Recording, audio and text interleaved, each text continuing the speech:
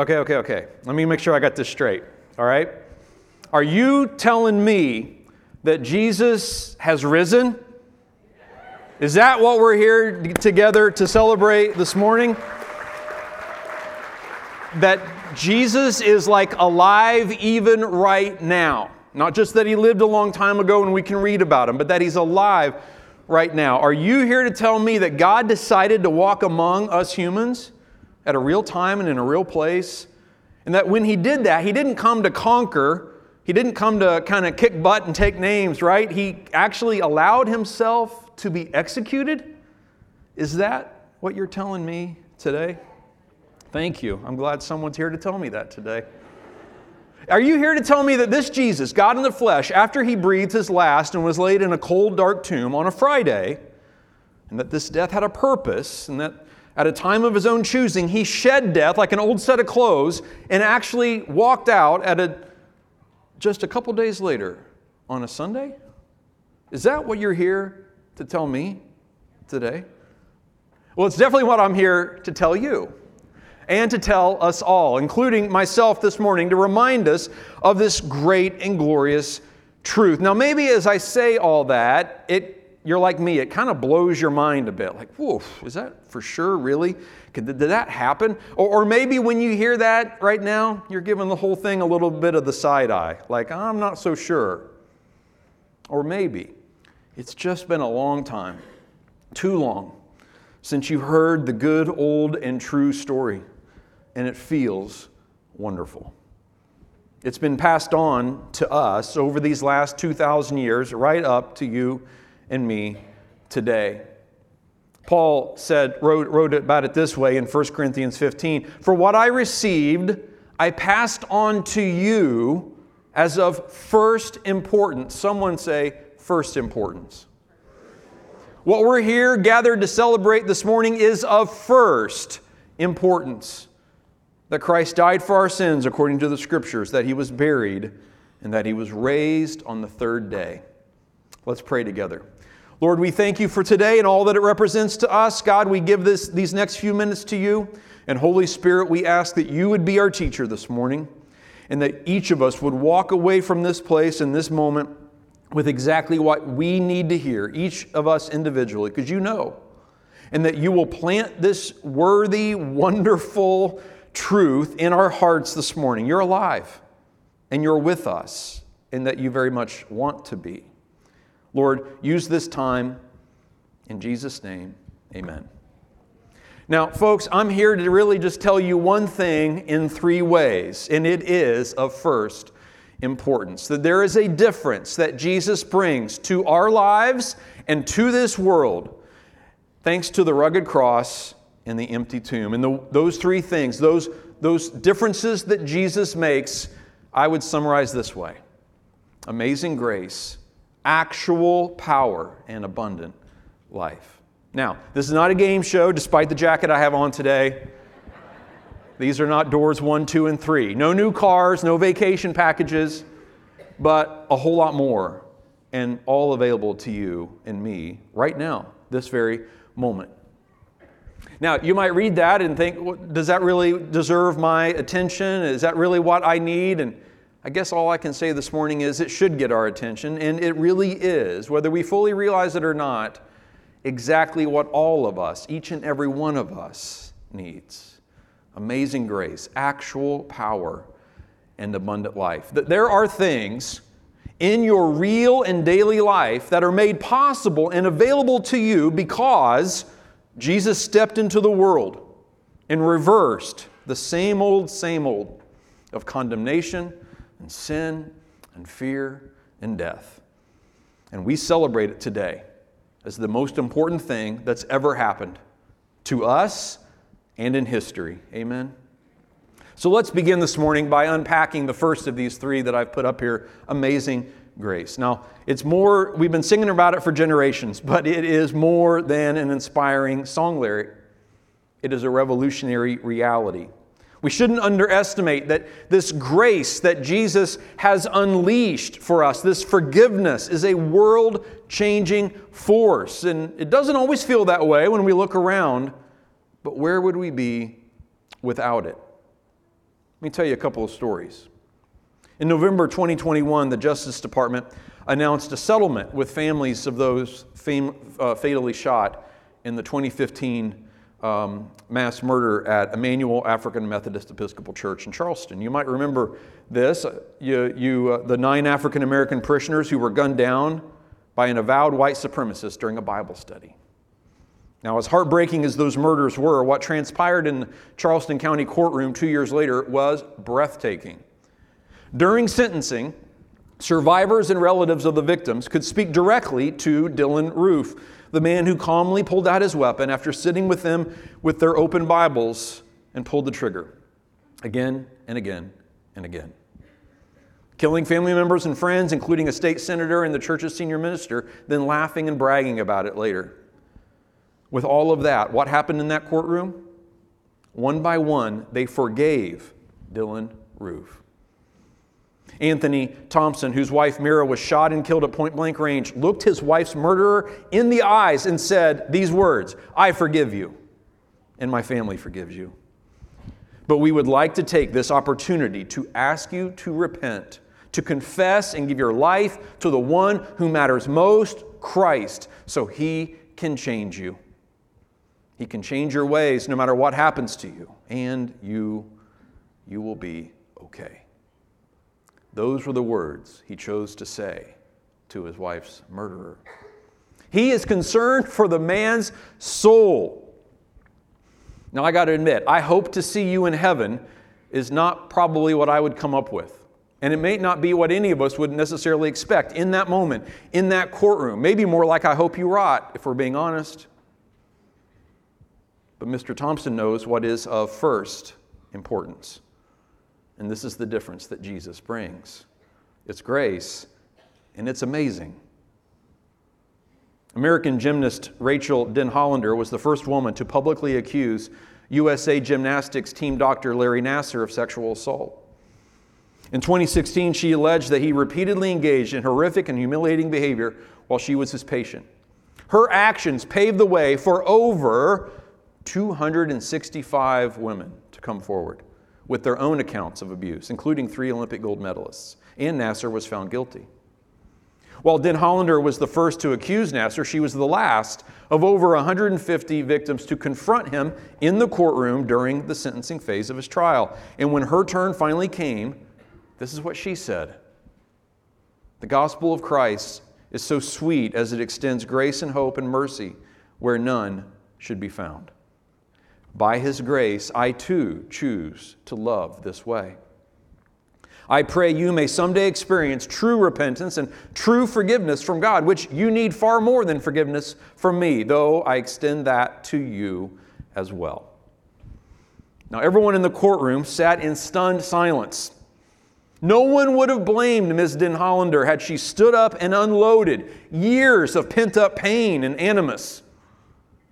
But this is the difference Jesus brings. By His grace, this amazing grace, I too choose to love this way. Now, friends, where did Anthony Thompson and Rachel Denhollander get this idea? Who showed them this? Who taught us this idea? Let's remember from the cross, Jesus prayed, "Father, do what? Forgive them, for they know not what they're doing." Now let's realize for a second, Jesus didn't pray that after the fact with some time to process, although there's nothing wrong with that. Not our Lord. He prayed that from the cross as He was bleeding out and torturously executed on that cross. That's when He's praying, "Father, forgive." This is the Lord we serve. This is who He is. This is what comes out of Him. It's what is of first importance to Him. That He is extending grace and forgiveness. And that grace comes all the way to you and me today. And so it's from that moment there that we get these instructions too. "Forgive one another," Paul wrote to the Colossians. "If any of you has a grievance against someone, forgive as the Lord forgave you." That's amazing grace. That's grace unlike anything we humans would have ever come up with on our own. A grace modeled to us through the cross and then sealed and empowered for us by the empty tomb. Every Good Friday, our preschoolers have a program, and parents and grandparents show up, and we pack out the children's center, and everyone's taking movies of their cute kids, and it's always just this great moment. I look forward to it every year, and most years, then at the end, I get the chance to say a few words to everyone gathered there, and we talk about Jesus, and then I close in prayer. But the last song that they sing almost every year is this beautiful song. And one of the verses goes like this: Amazing grace, how sweet the sound. Amazing love, now flowing down from hands and feet that were nailed to the tree, as grace flows down and covers me. Now that might just sound like a really nice song lyric, but when you see a few dozen preschoolers singing about hands and feet nailed to a tree, when you watch their little hands and faces bowed in prayer and then talk about grace covering them, you remember what Jesus says, that unless you have faith like a child, you'll never really enjoy or experience the kingdom of God. When I hear those words, grace flows down and covers me, I think every year that's what we need. That's what I need. Maybe you feel it too. I need grace to cover me. I need grace to flow in all the in-betweens of me and others and my own thoughts and decisions. I need grace to get in there and just cover it all. Amazing grace is what Jesus makes possible. I need it. I need it so that I can extend it. I need to forgive as I've been forgiven. And that takes actual power. This grace we're talking about and this forgiveness that we see in those courtroom stories, for instance, demands from me something I cannot generate on my own. But Jesus gives us the power to live this life. And that takes us to this second point. Back to 1 Corinthians 15 for a minute. Zach quoted this passage as he welcomed us this morning. If Christ has not been raised, our preaching is useless, and so is your faith. If Christ has not been raised, your faith is futile. You are still in your sins. Now, we're here gathered this morning precisely because Christ has been raised. Amen? In fact, the whole thing hinges on this, and that's what we're reading here. And we're not still stuck in our sin, or at least we don't have to be. All our old ways and all our old patterns of thinking and doing, we need not stay stuck in them anymore. All those dysfunctional ways that we try to get along with each other and so often fall short, or all the ways we see ourselves that don't really serve us or anyone else very well. Uselessness and futility are no longer markers of our attempts at life and meaning, thanks to Jesus. That's really what a local church is all about. We're simply a group of people who are now seeing that real life and real meaning come through Jesus and what He's done for us. It happens in every Monday night around here in Celebrate Recovery, where we gather together to submit to God our hurts, our habits, and our hang-ups. It happens in our worship services each Sunday morning as we gather to hear God's Word, to express ourselves in worship, to take the bread and the cup. It happens in our small groups as we circle up and open our Bibles and open our hearts and open our lives to each other. It happens on our ministry teams as we shoulder to shoulder serve others and work to make a difference in the world and in people's lives and care about others. All of this because we're simply people who've decided to not stay stuck.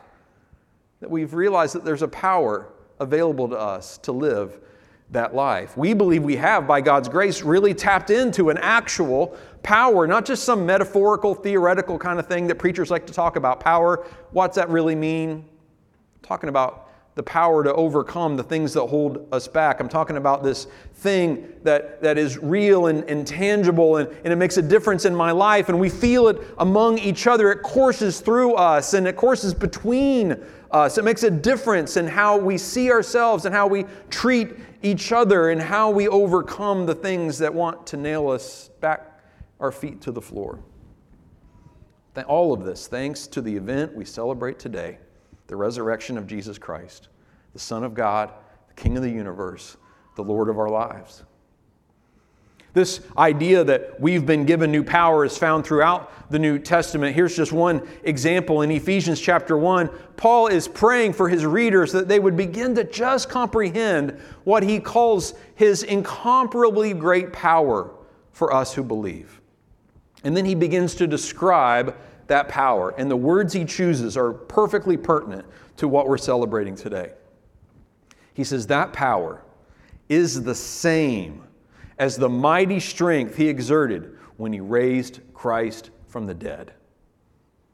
This idea that what God started in Jesus, he continues in us. And the same power that gave Jesus the ability to conquer death and to reverse the curse that had hung over humanity since Adam and Eve had disobeyed God, that was now made possible for us, made available to us.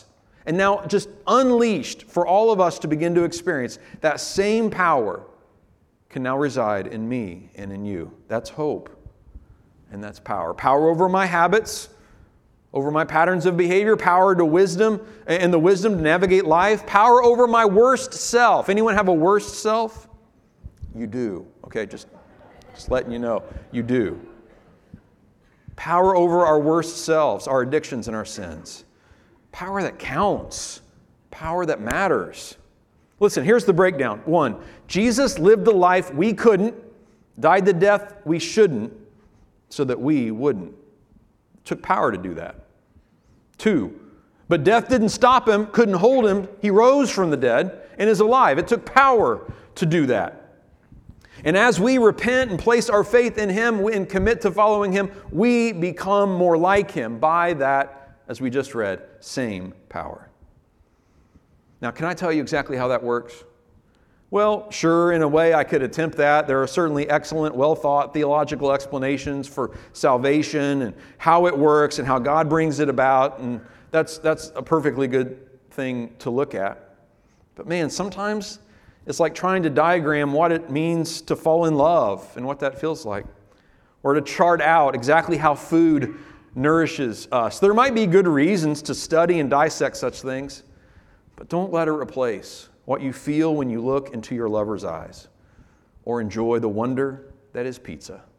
Okay? Just don't let that happen. There is a lot of beauty and mystery that can't be measured and fully described, and that is certainly true of the power of Christ that works in us and the abundant life that it brings about. Jesus said at one point in John 10:10, the thief comes only to steal and to kill and to destroy. He says, I've come that they, that includes us, may have life and have it abundantly. Now, some of us, maybe even most of us, we know exactly what he's talking about here at the beginning of this. We've had things taken from us, watched dreams die, seen relationships destroyed. But we have met the great restorer of what's lost. We have given our lives to the great redeemer of what's damaged. And now we get to enjoy eternal, abundant life, starting not just in heaven after we die. Set that idea aside and realize that the life Jesus comes to give is abundant, and it starts now. It starts today in my life and in yours. Life with new meaning. Life that no one can argue you out of, because you know how you've changed. This is certainly true for me. No one can convince me that none of this is real, because I know how selfish I was, how self-centered. I know how confused or how prideful. I know how clueless and hopeless and pointless my life had become at different moments. I knew who I was, and then I heard that ancient message. And I met that powerful, wise, and loving Jesus. And I found clarity and direction and grace and hope. I found abundant life. No one can argue that away from me. In Romans chapter 8, it says, the Spirit of God who raised Jesus from the dead lives in you. This is a promise for those of us, any of us, who say yes to Jesus. Just as God raised Christ Jesus from the dead, He will give life to your mortal bodies by this same Spirit living within you. Again, the promise is there that what happened on Easter, that first Easter morning you might say, what happened then has implications not just on that day, but on every day. And on my every day and yours as well, not just on our last day. What's the flip side of what we're talking about here? We know it all too well. The flip side of all that amazing grace is condemnation. That voice that says we'll never measure up, that we're not good enough, that we're unlovable. We may be fairly familiar with that voice that says that God doesn't really give that much care to us, doesn't think about us, that we're outside somehow of grace. What's the flip side of that actual power? Well, we know that too well also. It's addiction, it's dependence, it's this idea that we end up leaning on and resting in all the things that don't end up serving us very well in the end. We buy the lies that this world sells us and we devote our energies to things that end up coming up empty. That's not real power. We're kind of under, not over the situations in our life. And then there's death, that dominion of death, the fear of death, the realization that we live here on earth once. It's always, no matter how long we live here, it feels too short, and we die. What to do with that? But abundant life says, no, that's just the beginning. In Christ, you have a whole eternal life ahead of you. Many of us here have come to believe these things that we're talking about this morning. To believe in Jesus, to believe that He indeed rose from death. We are what's called believers. But it might be more accurate to call us re-believers, because we've all experienced doubt. And I want you to hear this morning. Maybe this is you. Maybe that sounds kind of like, oh, okay, I'm in that category right there. Because folks, these are huge and pretty mind-bending truths that we've tackled these last few minutes. And on any given day, for any of us, a period can become a question mark. But that's what faith is about, after all, right? We believe and we choose to re-believe. So, if you've believed in the past, or come close to it, and wondered, well, it didn't stick. Maybe it's just not for me. Maybe I'm out. Maybe I had a try and now I lost it. Or maybe because of something you've done or didn't do, or something that someone's done to you, believing now doesn't feel like an option. Again, you feel somehow that that's passed you by and now you're out. Let me invite you on this Easter Sunday morning to re-believe and join us re-believers in this journey of faith. We carry around some misguided ideas sometimes about God, and those keep us from this faith that we're talking about. And I just want to take a second to promote the next series that we're starting next week. You found a card like this on your seat when you walked in. I'd encourage you to take it home as a reminder of this series, or you can invite someone else to come with you. But this series is called True or False: Common Misconceptions We Carry About God. And we all have them. And I just want to invite you to, if any of these sound intriguing or familiar to you, come back and we'd love to share some of our thoughts from the Scriptures about these false ideas. A few of them go like this. Next week I'll be preaching about the fact that sometimes we believe that all God wants to do is ruin my fun. Anyone ever felt like that? Or God disagrees with all the same people I do. Okay, now I know that some of us might think that sometimes, right? God doesn't care about me and my problems. That can be too easy to fall into believing for any of us. I'm a good person, so I don't need God. Or I can't believe in both science and God. Sometimes people might have that perception. Or there's no way a good God exists in a world full of suffering. These are some of the misconceptions that we all may find ourselves at one point or another carrying about God that we're going to tackle in this series. So I hope you'll come back next week and in the next few weeks. Friends, it is the central fact of this ancient faith that we're celebrating today. It encompasses the globe. The cross was necessary, and the tomb is empty. Jesus conquered death and unleashed a whole new powerful promise for all who come to Him. It's the difference Jesus makes. Amazing grace, actual power, and abundant life. It's what I'm telling us this morning. Amen.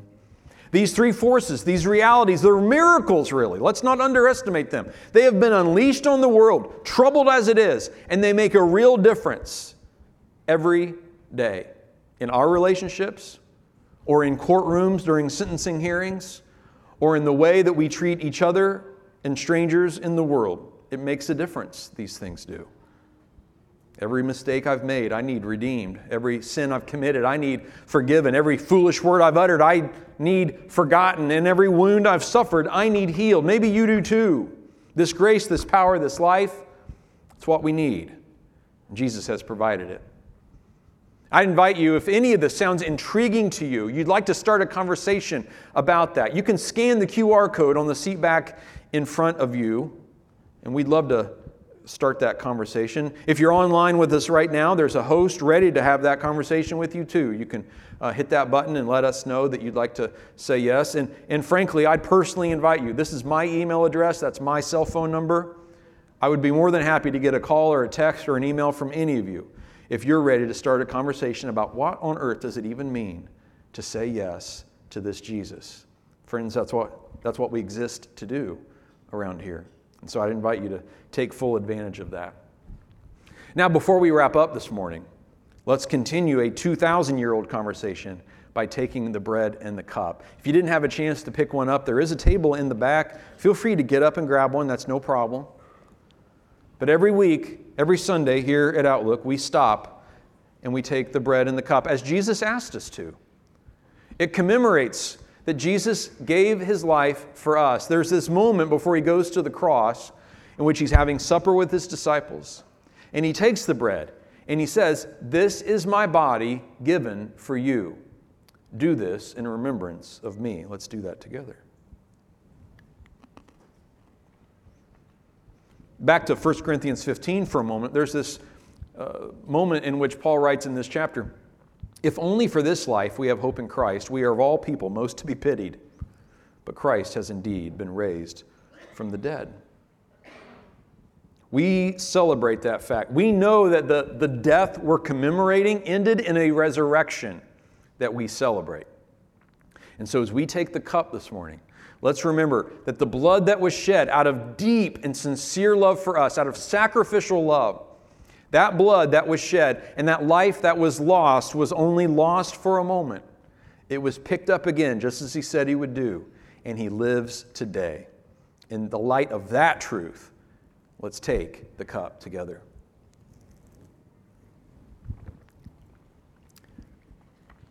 Let's pray. Lord, we thank You for the truth that we've been able to celebrate this morning. Father, the amazing grace that You've chosen to cover us with, that You've chosen to abundantly give us, generously lay before us, Lord, we thank You for that. We receive that gift. It's all we can do. We don't deserve it. We weren't even smart enough to know how to ask for it. You knew what we needed and You made it possible. So Lord, we receive it. This actual power that comes to us by Your Holy Spirit living in us, Lord, we thank You for that. We choose to believe and to re-believe that power is available to us to set aside and leave behind the things that can tend to just keep us down and count us out. Lord, thanks for Your abundant life. Thanks for the life that we get to enjoy, that we get to share, and that we get to experience individually and together, and how beautiful and wonderful it really truly is. It's a gift. We receive it, and we thank You for all of it. In Jesus' name, amen.